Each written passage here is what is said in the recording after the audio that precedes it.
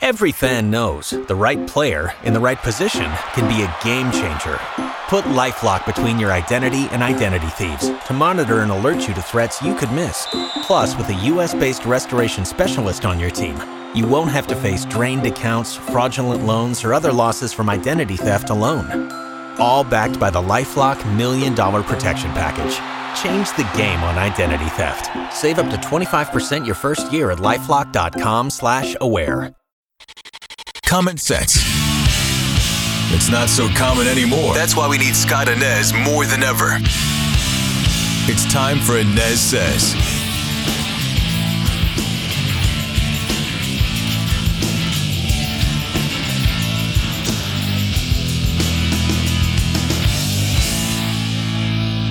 Hey, hello, and welcome to the ANEZ Says podcast. Scott ANEZ with you today. Thanks so much for joining me on the pod. You can find it most everywhere you get your podcasts, including Spotify, the WDBO app, WDBO.com. I'm also on the radio each and every morning. Orlando's Morning News every weekday, 5 to 9 a.m.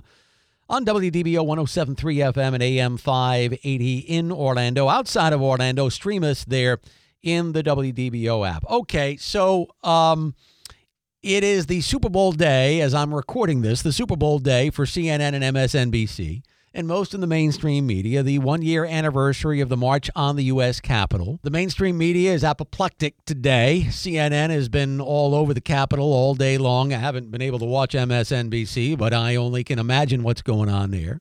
And yes, sad day. Sad day in our nation's history. There's no question about that. Regrettable? You bet. You bet. But when you see the politics that has been involved with this story really from the get-go, to me, January 6th has become the most politically exploited event in the history of the United States. And when politics is front and center, it's very hard to separate truth from fiction. And as I tape this podcast right now, I'm looking up at our television cameras here in the radio studio, and I'm watching as President Biden is speaking there at the U.S. Capitol. I also just listened to the Vice President, Kamala Harris. I mean, all the melodramatics and the nonsense about the American spirit being tested and how our democracy was tested and upholding the right to vote, so on and so forth, as Kamala Harris and Joe Biden try to use this day, January 6th, as a political conduit for this ridiculous federal voting law, which in my opinion would be a travesty, an absolute travesty for this country.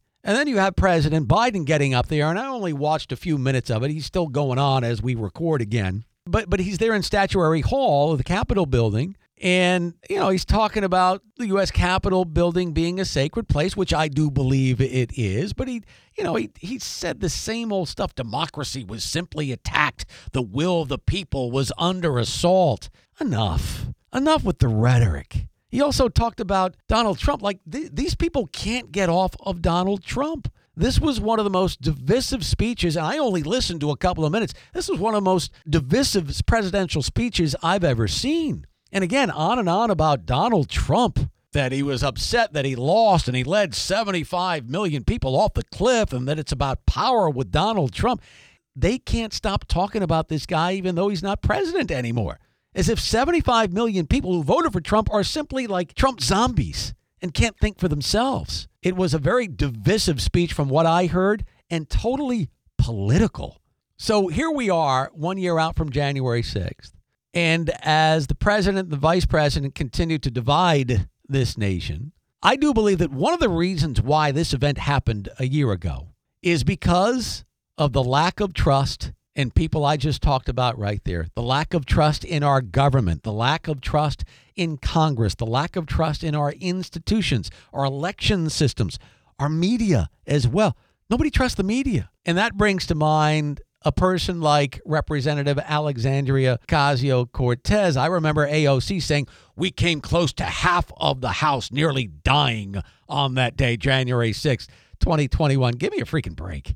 Give me a break. And by the way, the only person who was gunned down that day was a Trump supporter by the name of Ashley Babbitt, shot by Capitol Police. And we're going to hear from the media all day long. Insurrection, a plot to overturn the election. This was a bunch of rabble-rousers. Okay, a bunch of rabble-rousers who should have never been allowed on Capitol grounds. I'm not excusing what these people did in barging into the U.S. Capitol. I'm not excusing that. It was a sad day. But look, if the Capitol was as fortified as it should have been with police, this does not happen.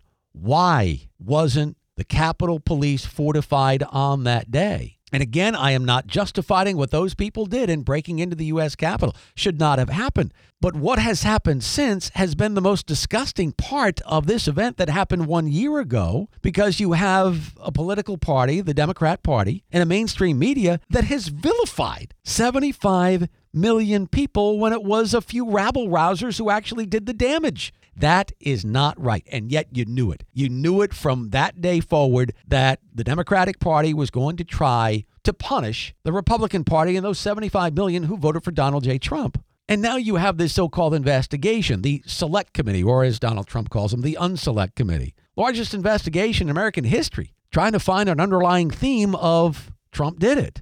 Sounds familiar, doesn't it? So I have two main questions this morning as we record this. Why did law enforcement, knowing what was going on there in D.C. on that day, with the electoral vote count going down in Congress, with the rally going on down the street, why weren't they fortified around the Capitol? Here's another question. Why isn't the media asking this question? Why did this happen? Why did this happen? I mean, we were forced to ask that same question when watching our cities burn in the summer of 2020 with all the BLM movement, protests, and riots and so forth. Why didn't the media ask the question, why did the Capitol March happen? Why did those people riot at the Capitol? Nobody bothered asking me, but I can tell you why it happened. It happened because of what we've seen since the Capitol March. It happened because of our distrust of our institutions, our Congress, our election systems, our media. That's why it happened. But our media does not want to go there. Why? They don't want to point the finger at themselves. So today is the Super Bowl for CNN and MSNBC. Let them have their Super Bowl. Yes, it was a sad day, no doubt. But those networks are not asking the essential question, and that is, why did it happen? So this is a day that we have been further divided by our commander-in-chief, Joe Biden. I would love for Joe Biden to ask why this event happened, but again, he'd point the finger at himself if he truly knew the reason. And instead, he just further divided this nation and demonized half the country a year out from January 6th. That's going to do it for the ANEZ SEZ podcast. Appreciate you being here. You can hear me on the radio each and every morning with Orlando's Morning News, 5 to 9 a.m. on WDBO 107.3 FM and AM 580. I'll see you next time.